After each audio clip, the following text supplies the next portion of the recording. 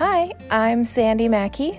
And I'm Al Curtis. And you are listening to Conversations with Ask the Pool Guy. And Ask the Pool Girl.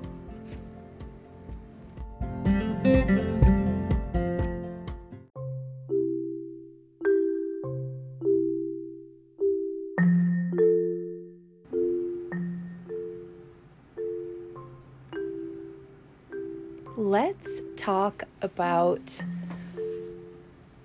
what we do at the beginning of each pool season, because every year we're in Michigan, we tend to have a season that is go, go, go, and then about the time it starts snowing here in Michigan and we get blizzards, we slow down a little bit in terms of working outside on some of our projects. And then pool show season kicks into gear, and we just got back from our travels in Atlantic City, which was last week, along with a trip to the White House, which was amazing. So now here we are. We've got some time for reflection and renewing our focus and interest for the new year. So let's just talk through some of the things that we revisit every year so that we can kick off our seasons on a strong note. All right, before we do that, I want to go back to your comment about going to the White House. And we live in really weird political times. I know there's been weird political times in past history, but it's just a strange time now. I would suggest and recommend that everyone, no matter where they fall on the political spectrum, right or left or in the middle or extreme, it doesn't matter. If we respect our country, everyone should make the sojourn and see the White House, because it's not just a Republican president. There's been Democrat presidents, and there's, you think of through all the years, the unbelievable amount of energy that's there, life and vitality of what it is. Of course, just the history and the incredible art and furniture and pieces of our history of the United States. I think that's something that really struck me, knowing that we are so politically charged, and there's one political party that is in the White House now, and then there was a different one, and it'll go back and forth. And when you throw all that aside and just look at the office of what it is and how it's created what we have here, I think it was really important for me now as a 50-some-year-old man. That's the first time that I was in the White House, and I think it's worth it for everybody, just that reminder of what we have. Again, leaving the politics aside, looking at it purely from historic value here and forward, I just thought that was amazing. So yeah, I'm surprised by how many people don't know that it's possible and that it's not that complicated to do. So I've gotten a lot of questions since posting the photos and mentioning to people that we got to go. There's a bit of a process. You do have to apply, although the way that you go about it, you contact your representative's office. They actually give you your House of Representatives, your congressman's office. Yes. So they give the setup of how to go about getting either an individual or a group RSVP'd, and then it has to be vetted by the Secret Service. And you've got to be a little flexible with your time frame that you can go, because you said they gave 3 dates or something. Yeah, I had to give 3 dates that we could be flexible about our appointment to go to the White House, and then I submit everybody's names to get the clearances done. And I hadn't heard back. It takes actually a bit of time for that to happen. And then we got a note saying, let's go to the White House, and it gave us a date and time to show up, so we did. And I love everything from the behind the scenes of what it takes to get to places, as well as the screening process and just like going through the White House. I always want to see like the background, like who's taking care of getting all these people in here, how are they processing people through what are their certain ways. Like, are they loving their job? Are they interactive? Like, are there behind the curtain kind of things that we can glimpse? So all in all, I would go back. I would go back many, many times. I'm sure. I loved it, and I agree. It is an amazing experience to have had with the people on our team, and I would highly recommend it for anybody that would like to go. What was interesting, she mentioned that you have to be a bit flexible, and our appointment was for 9:30 that morning, and last minute they changed it to 8 o'clock in the morning, and probably because there was a change. At noon that day that we were there, the president was with the Prime Minister of Israel doing a noon Joint press conference announcement. So I'm sure what they did is they pushed everybody earlier so that there was time for them then to present, to get ready, and it was right through where we were in that east room, they call it, is where that press conference was taking place. Yeah. So we obviously had to be a bit flexible, and you shift from 9:30 in the morning to 8 o'clock in the morning so that they could get the people and the appointments through so that they could go ahead and do the important business stuff, the important country stuff that had to happen. Right. So that was really cool. And then after we had finished up at the White House, because we spent the day before sightseeing in DC, and we saw like everything that there is to see. We did kind of a speed tour. We saw pandas at the zoo. That was an epic bucket list item for Jesse. We visited Arlington National Cemetery and the changing of the guards, which was, I know, bucket list for Karen to be able to do. And all in all, like, amazing. We all felt like we'd been going for days, when in reality we were in DC for a day and a half. And then we headed to Atlantic City, which was for the Northeast Pool and Spa Show. The Atlantic City Pool Show is one of our favorites. I know we go to a lot. We really talk about loving Canada for the energy. I think I really like Atlantic City's pool show for the amount of interaction and vendors they have, which is also pretty, I won't say specific, but it's pretty centered around the Northeastern and the Midwestern pool markets, because there's a lot of the vinyl liner vendors and things like that, and there's just a lot of people geared in that show towards the weather and the building conditions and service conditions that we have kind of in this area of the country. So in terms of an in-depth experience with a lot of those things, it's a really good show for that. There's a few other parts of it too that, as I reflect back, that make it such a good show. And while it is very vinyl liner, that's a good thing, being that we're in the vinyl liner business as well.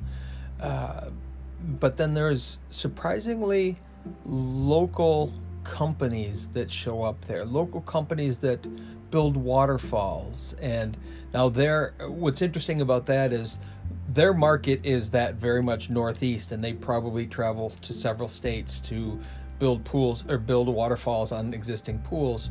But we get to see that type of stuff. That's not a service that we would ever use, so interacting with them is purely to get to understand what they do. And a lot of times, inspiration comes from meeting those small local companies at shows. And I think of a couple of examples that I won't get into now, but that have affected and given me a thought to change how to build something. And as a result of seeing something at a show like that you wouldn't see at the international show, because that person never would show up there. But they're at a fairly local geographic show, and wow, out of that comes something, at least for me, that I can translate into using something for myself.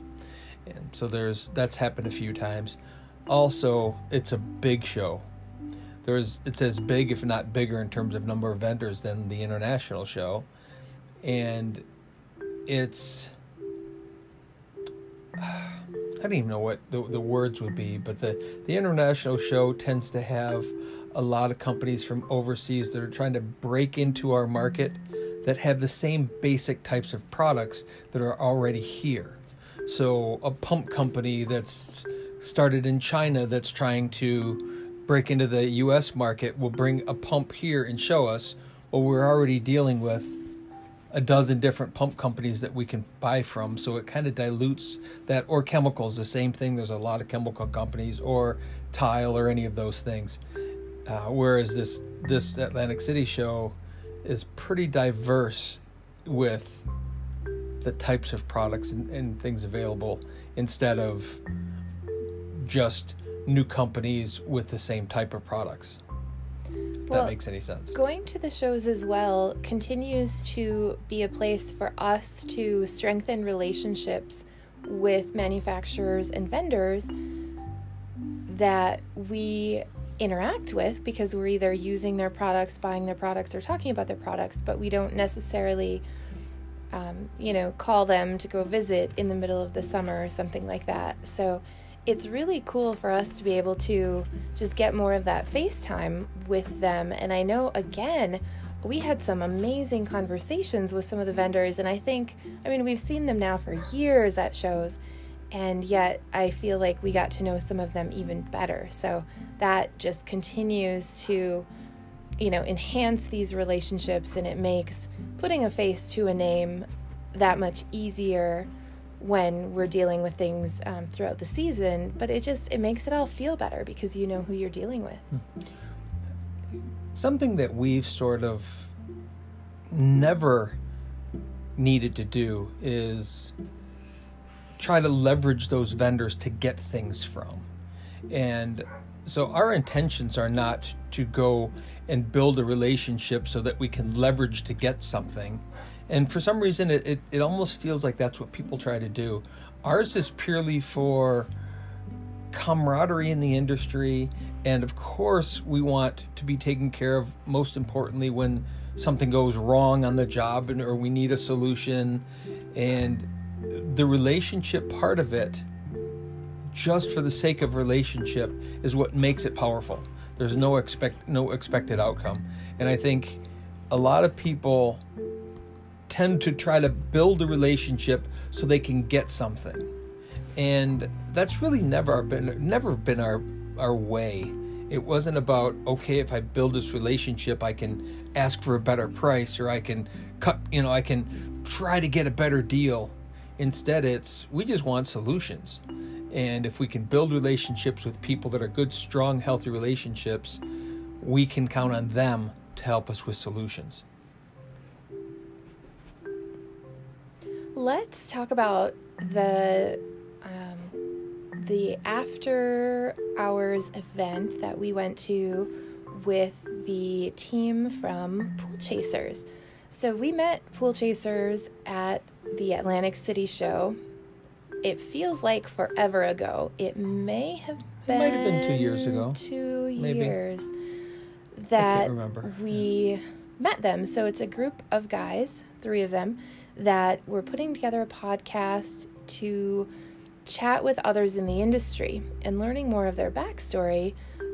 2 of them, I don't know if the third also was, but they were weekly pool service guys. So when they were out servicing pools in Arizona, they would put their headset in and they would listen to podcasts and different things to learn and expand their knowledge when they were busy working. So they figured it was a good way to get a message to people that were in similar shoes. And they've been interviewing different people of interest. Industry leaders. I know we sat in on their live recording of the Peaks Pool guys when we were at the international show, and then this time they were interviewing Sabina, the CEO. Is Isn't it the CEO? I think she's She CEO is. of She's the, the head of the new association. PHTA, Pool and Hot Tub Association. Mm-hmm. So it was kind of interesting, and we went to be supportive. I want to support the Pool Chasers guys because I think they've got a great idea, and anywhere that we can lend support in the industry is great. So we went, and we ended up having a bunch of aha moments when we were there. Yeah, they're providing a good podcast style for our industry, and we're all about industry advocacy. So wanting to support them has everything to do with let's make this industry better. And as we sat there and we listened to their interview with Sabina, there was ideas flowing that I don't think we would have anticipated our thoughts. It was less about what they were saying and maybe more about the topic of what they were talking about that led us down this interesting avenue of we need to double down on some of the stuff we're doing and make sure that what we do is consumable in such a way that we're hitting all of the audience that's paying attention to us. And that was good because we got some feedback from people about what they like about our videos, in particular some of the YouTube stuff. And I just think that was really good to sit in on that. And again, an attaboy to those guys for sticking it out and making it happen, because our industry certainly needs some spokespeople, some people that are educating and talking about the industry. We were also reminded of quite a few times throughout the course of the show about people that enjoy our podcast and definitely wanted more from us. So we have spent the last couple days creating some outlines for training and different topics to cover. So what I would like to do is invite people to send us either a voice memo, which I know is a function of this Anchor podcasting service, or shoot us a note, send us an email, anywhere that you can find us online, and let us know what some of the questions or topics are that we could cover in this format, because we do have so many directions that we could go with it when we sit down to do an episode. I also enjoy being asked the questions because it tends to guide a conversation. So I'd like to invite people to shout out what it is that they might be looking for. Well, we certainly have a lot of topics that we can cover because a lot goes on. And we sit in a bit of a unique position. I've come to realize that more than ever, that because we are still very much in the field on the construction and service end of things, that we bring a very unique perspective to some of these topics. And I think that we should continue to stretch our abilities and talk about things that are really relevant to us today. But interestingly enough, things that were relevant to us a long time ago that we almost tend to forget about because we've already done that so many times. It's like everybody should know that. And I think what we're finding out is that there's people young in the business, new in the business, coming from somewhere else that need all of it taught to them, and I think we sit in a position to be able to share a lot of that as well. So I don't think any topic is off base. I think there's a lot of stuff that we can cover, from the very basics to some of the craziness that we do. Absolutely. One of the conversations that we had during the show actually took up a lot of time during the show. We didn't necessarily know it would be that long, but we had been contacted prior to the show by a fellow pool guy who's out of Virginia that sent really kind of a quick email over saying, hey, I like watching your videos. At that point, we didn't know that he had our podcast on his phone, which he also does. And he said he just wanted to reach out to start a conversation about pools, and maybe just create some new connections in the industry. So he was going to be at the Atlantic City show, as we were. We decided that it would make sense to get together while we were each at the show, which we did. And we ended up having a great conversation with him, which again reinforced our need to keep doing everything we're doing, because he, as he explains it, is in an encore career. He has previous experience outside the industry, is relatively new to the pool space, but does have a lot of, the business experience that helps be able to run things. And a few of the things that we were discussing kind of go to, like, you don't know what you don't know, but sometimes you know that you don't know it.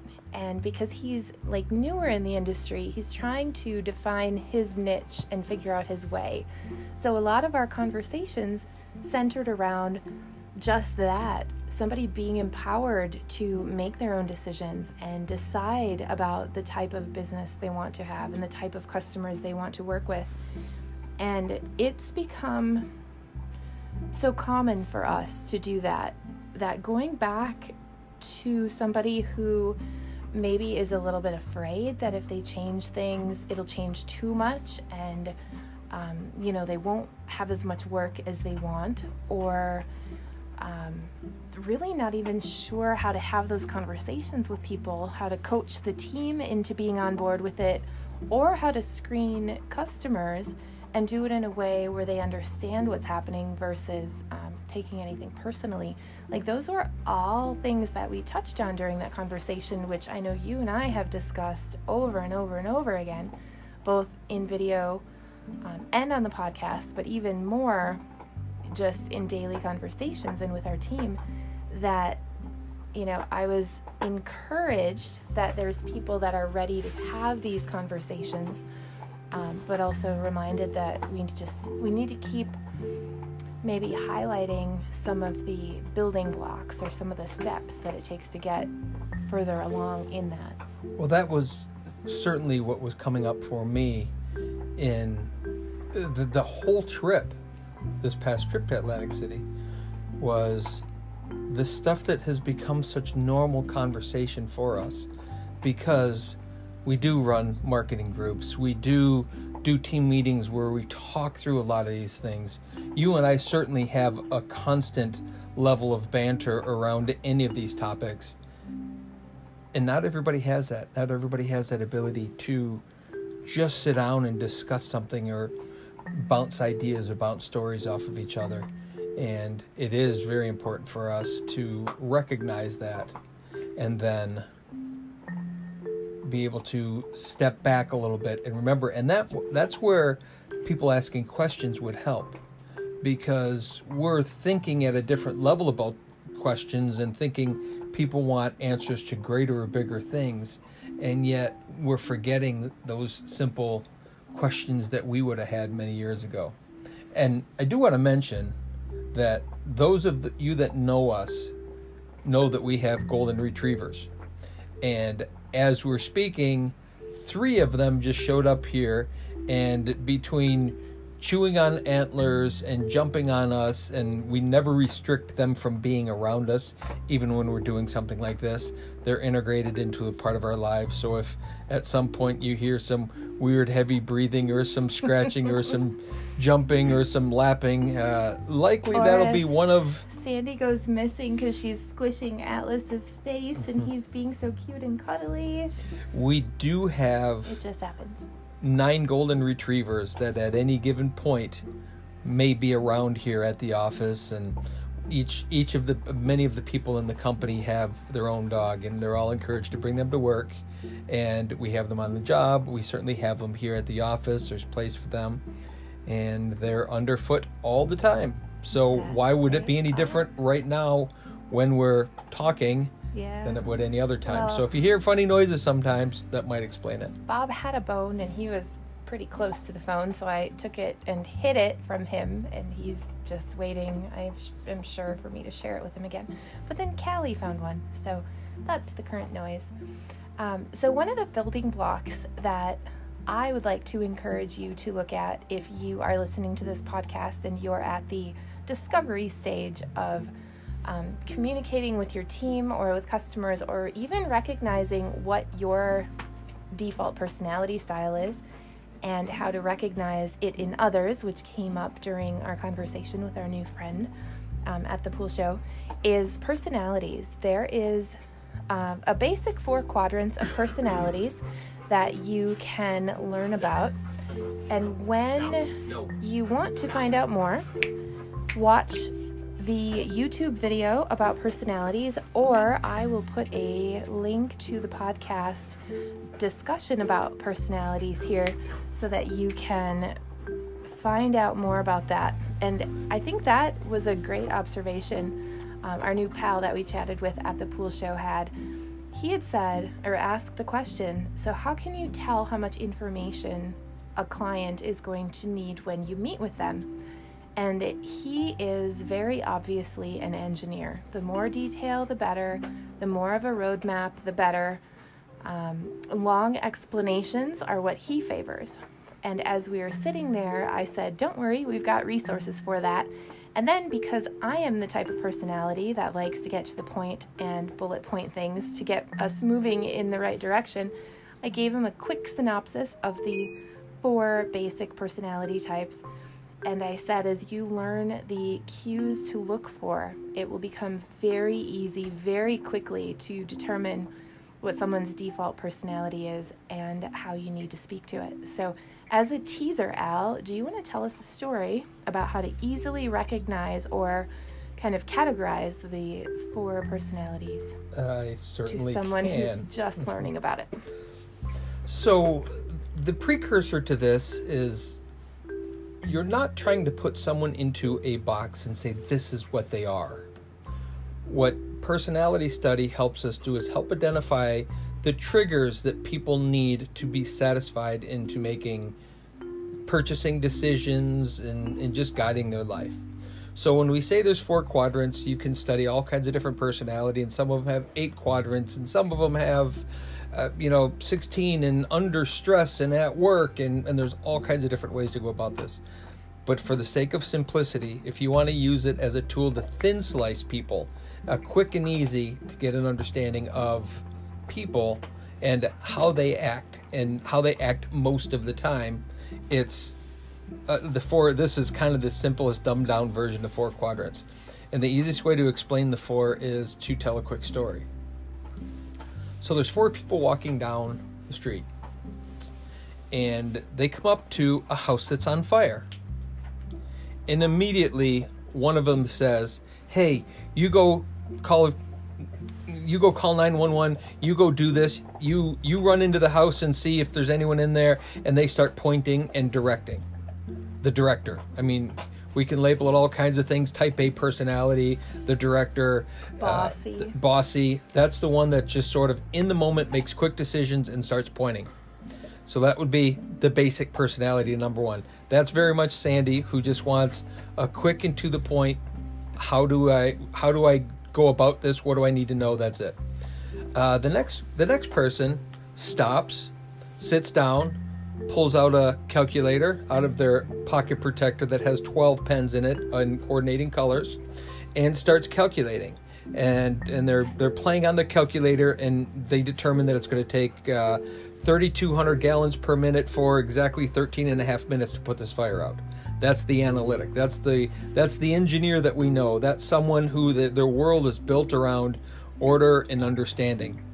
And that is the personality that needs a lot of information to make a buying decision.